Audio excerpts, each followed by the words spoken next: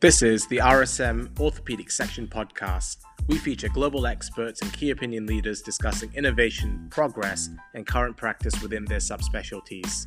My name is Akib Khan, and I'm an orthopedic registrar on the Section Council, and I'll be your host on this podcast. Welcome.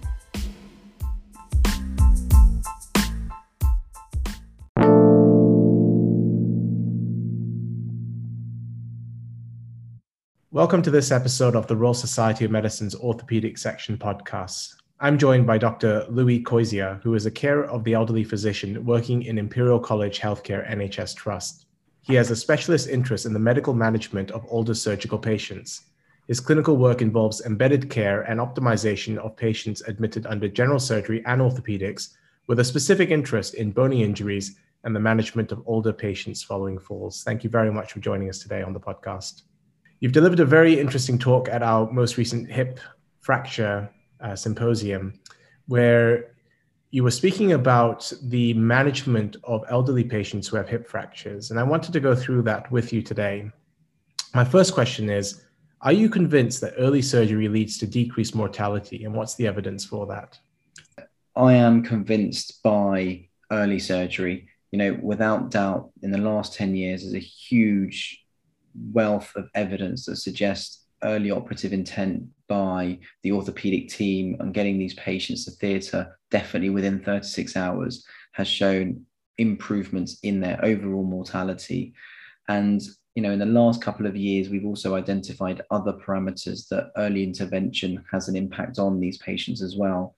So early surgery has been seen in reductions in chest and respiratory complications, as well as early surgery leading to improved length of stays and better discharge to original destination rather than institutionalization for these patients. Thank you very much. That's very clear. And there was something in your talk which I found to be quite an impactful statement, which was a line where you said that the reason for delay must be more beneficial than having early surgery. And obviously, there can be some interplay between what the anesthetist, what the orthogeriatric consultant, what the orthopedic surgeon may feel in that domain. So in your opinion, when is it acceptable to delay an operation for a hip fracture patient? So it's a really, really interesting topic, and it's something that results in lots of dialogue between orthopedic surgeons, anesthetists, and orthogeriatricians. And it's one of the most fascinating parts of the job that I do day in, day out. And the overarching thing for me remains the same thing. Patients do better if they are operated on in an efficient and speedy way. So a reduction in that time, we know their outcome is going to be much better. Now, obviously, there are scenarios where things are, not ideal or not appropriate to continue. Now, the Anaesthetic Association back in 2011 had what they described as acceptable delays. And they listed out some things which actually are very sensible. So, if the patient was severely anemic with a hemoglobin of less than 80, or if they had severe derangements of their electrolytes, or they were suffering from cardiac complications, particularly acute heart failure, or if there was severe sepsis going on, then these were seen at the time as appropriate to delay surgery. Well, all of those seem very reasonable on paper, but actually their stance in their most up-to-date guidance has actually slightly changed. And it's the idea that we need to be certain that delaying the operation to deal with any of these things are going to give a good outcome for these patients. And actually, the vast majority of things that were mentioned in these original guidance are things that we can sort out efficiently and quite effectively within, a few short hours. A good example of this is, if they are anemic, we can get blood into them relatively quickly and increment it in an appropriate way, which means that, yes, they don't go to theatre with a hemoglobin of 65, they go to it with a hemoglobin of 90, but that shouldn't take 2 or 3 days. That can be done in a few hours, which means they can still hit the target of getting to surgery within ideally 24 hours, but if not, within 36 hours. And it's about this balance of trying to correct as many things as possible, at least get them going in the right direction so the patient is stable or as close to being stable as possible so that they can undergo the operation. And the reason I feel so passionately and so strongly about this is that if we don't undertake the operation in a speedy manner, the issues that the patient is going to face as a result are going to be much worse. And therefore, it's about this simple balance of trying to identify in a holistic way what is best for the patient. And in most situations, the best for the patient would be to optimize them efficiently within a few hours, get the patient stabilized, but still aim to operate within that first 24 hours. Thank you very much. That's very clear. Sometimes we do find it difficult to get patients to theatre in a quick enough manner. And one of the common reasons for delay may be outstanding investigation. So an example of this is often patient has a murmur, oh, they need an echo. And, depending on the setup in your institution, that could take a day, it could take 2 days to organize. That's a common reason for a delay. How can we, is an echo needed? And if it's not, how can we convince, the systems and the anaesthetists and our colleagues, to let us get on and fix the fracture or get the patient up and mobilizing sooner? So every week, without a doubt, there will be a patient who gets admitted to my hospital who someone has heard a murmur, and that automatically results in a lot of anxiety amongst the anesthetic colleagues, and that results in a lot of frustration usually in the orthopedic team. And actually, I understand the concern about people when they identify a murmur in a patient. It clearly suggests that there is some underlying valvular dysfunction. But the overarching thing is, even if we find that this patient has severe valvular dysfunction, we're not going to replace their valve or intervene with their valve before operating on them to fix the fracture. And we know the outcomes for patients if we don't fix the fracture at all, or we delay fixation of the fracture, are very, very poor for these patients. And so my feeling, and lots of feeling amongst my colleagues, and a lot of anesthetic colleagues actually, is that it is important to clinically assess the patient to identify what type of murmur we think this is and what it relates to. And then it's about risk stratifying the patient. And that might be trying to work out what their exercise tolerance was before, or simple things like trying to identify if the patient had any symptoms suggestive of anything more sinister going on with their heart. Now, even in some institutions where an echo is available straight away, you can get a V scan or you get an echo from the department done within a few hours. Well, that's fantastic. We're in a situation where you've got the echo.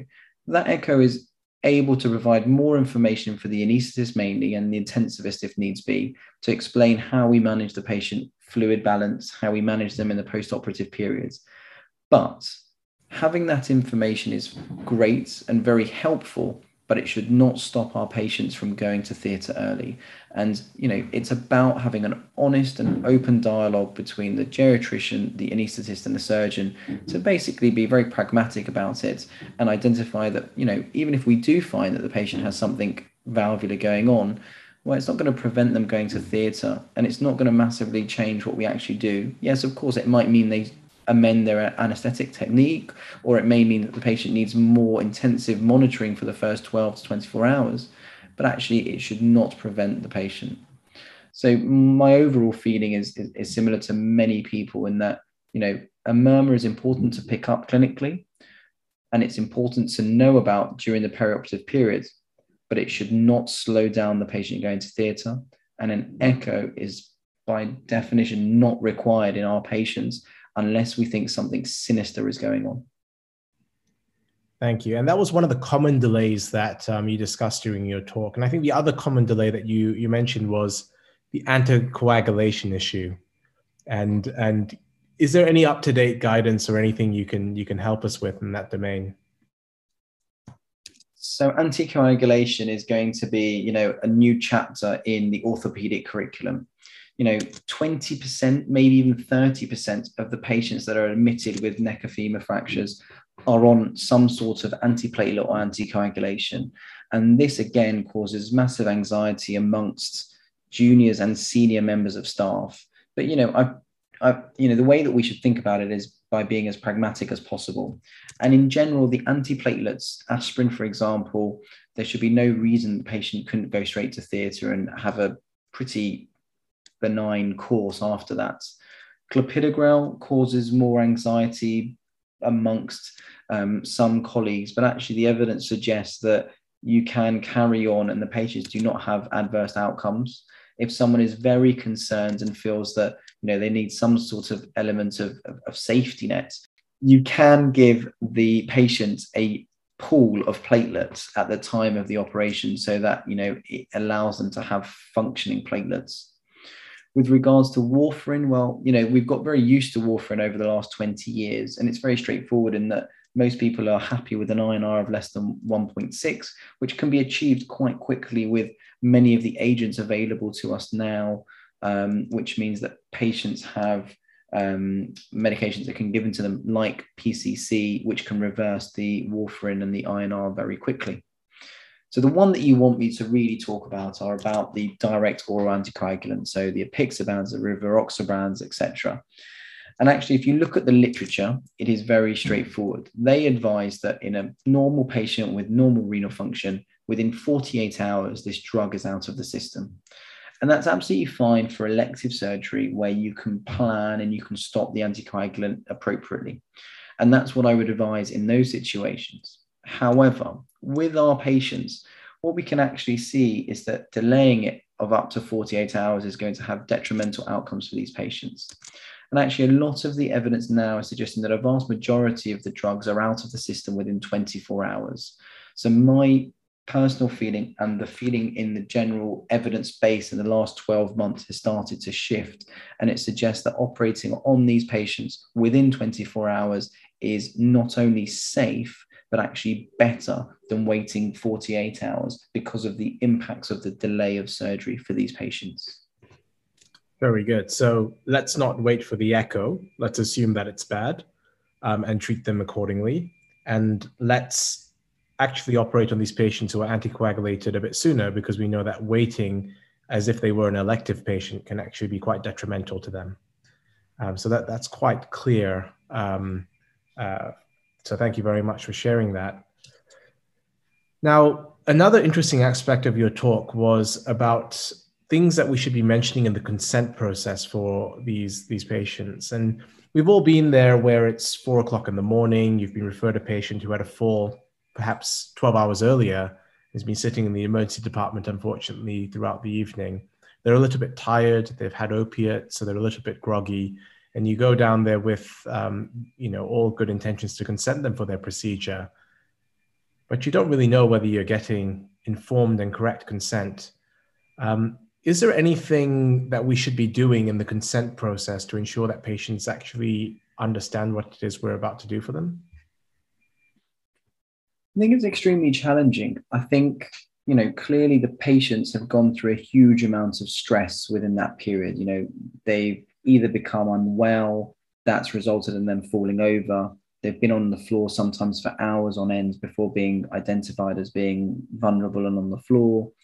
They then get picked up by an ambulance crew that, without doubt brings them to a hospital that's already busy. They get put into a busy accident and emergency department, get seen by one doctor who whizzes them somewhere else to get an x-ray. They then get seen by an orthopedic doctor.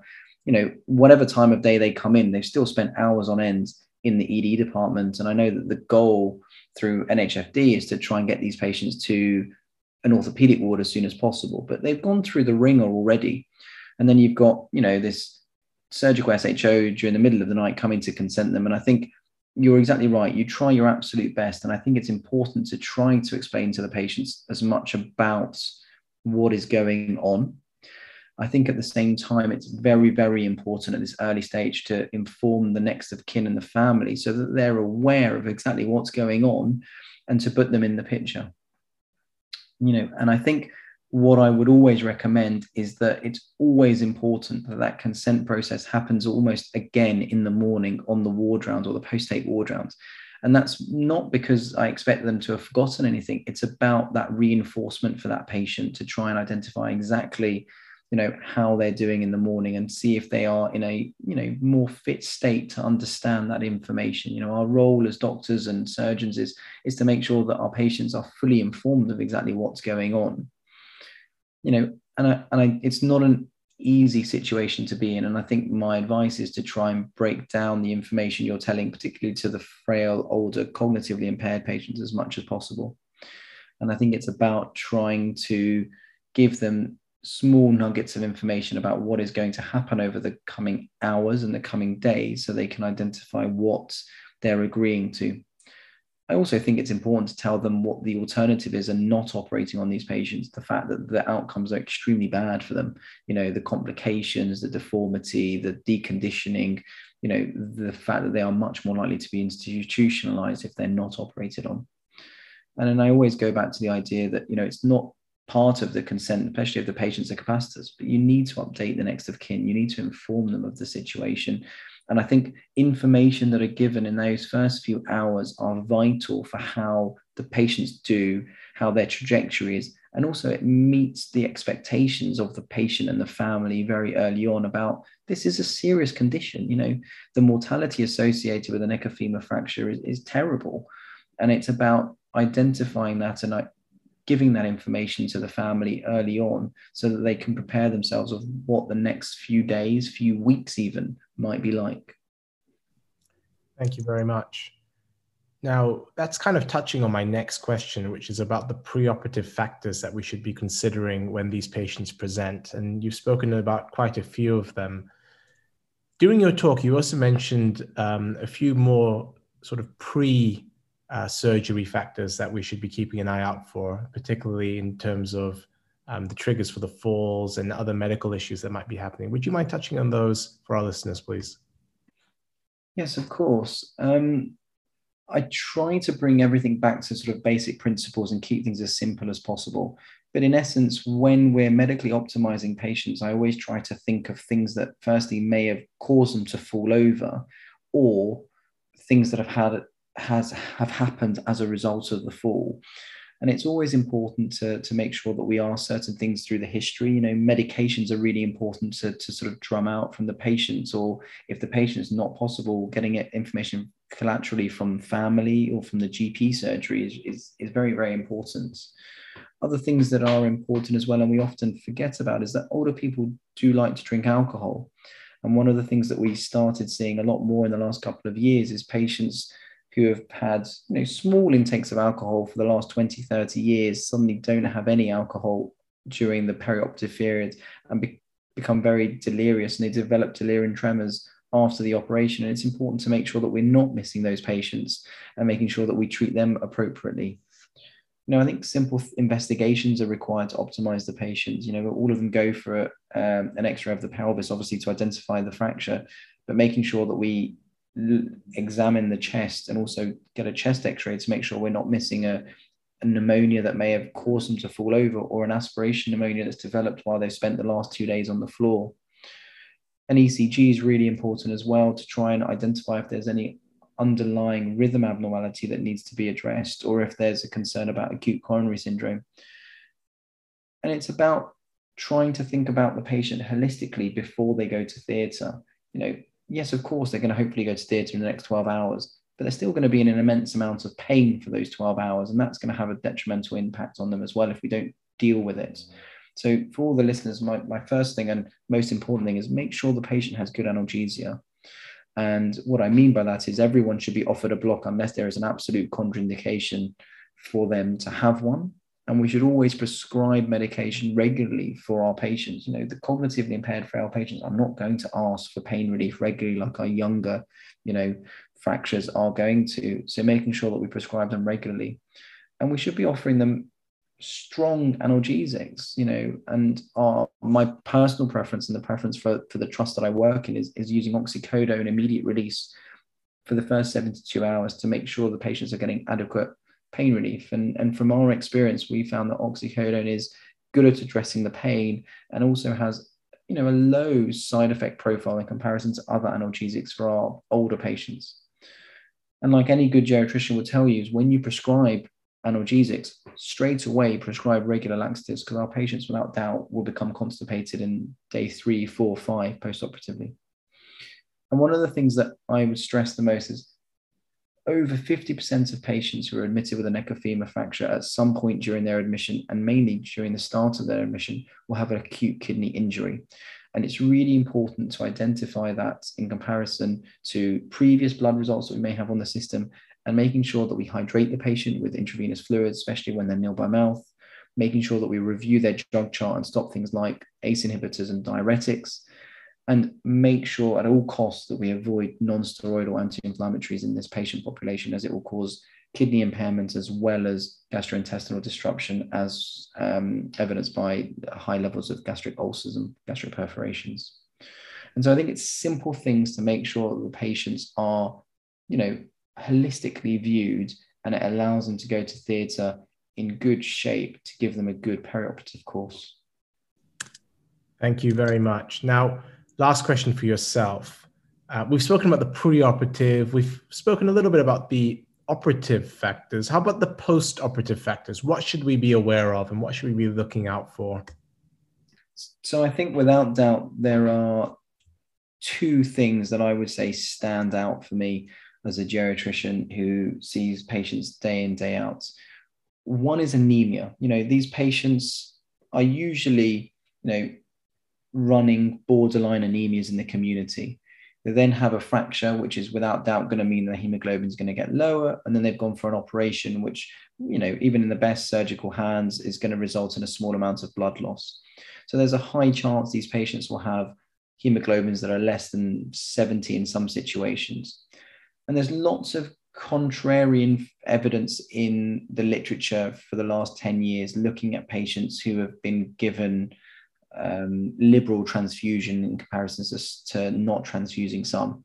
And actually, overall, the evidence doesn't suggest an improvement in mortality, which is interesting. And I just can't see it myself personally, and I want to understand why that is. But more evidence recently has started identifying that if we leave patients with hemoglobins of less than 90, their post-operative rehabilitation is inhibited. And therefore, my advice would be that we should be maintaining the hemoglobin of these patients above 90, so that it allows them to continue with rehabilitation in a efficient way. And a good example of this is we do see that when patients are anemic in the post-operative phase, they struggle to sit out, and that's mainly related to postural hypotension. And so if we can maintain the hemoglobin above 90, then that hopefully reduces postural hypertension and allows them to continue with therapy in the post-operative period, and that's massively important for them. And the second thing that I think is really important for everyone, orthopedic surgeon, anaesthetist, geriatrician, allied healthcare professional, delirium is something that massively impacts our patients. And in essence, delirium is described as an acute confusional state, and it affects nearly 30% of patients following a neck or femur fracture. And that's caused by a number of factors. It's caused by them falling over in the first place, the fact that they may have an underlying infection. It's impacted by them having an anesthetic and an operation. It's related to them being in a new environment, accident, emergency, theatres, recovery, the orthopedic ward, the rehabilitation ward. It's impacted by drugs that we're giving them. It's impacted by them having urinary retention, and it also relates to the earlier points of anemia as well. And it's quite simple, and it's part of the NHFD tariff that we can assess and diagnose delirium using 4AT, which is very straightforward. And I'd recommend everyone who doesn't know what 4AT is to Google it and see how straightforward it is. And the reason I'm so keen about talking about delirium is that it should be all of us that identifies delirium, because if we're thinking about delirium, then we can look at tackling some of these causes to try and reduce the impact of delirium on our patients. And the reason it's so important is that there is huge amounts of evidence that suggests that patients who develop delirium, if they're matched to similar patients that don't have delirium post neck or femur fracture, they have terribly worse outcomes. They get more complications, they have a higher mortality, and they spend a large percentage of time in hospital, and eventually end up being discharged more favorably to institutional care rather than their own home. And so I think it's part of the whole MDT's role to identify delirium so that it can be a major factor that we look for to try and prevent it from happening. Thank you very much.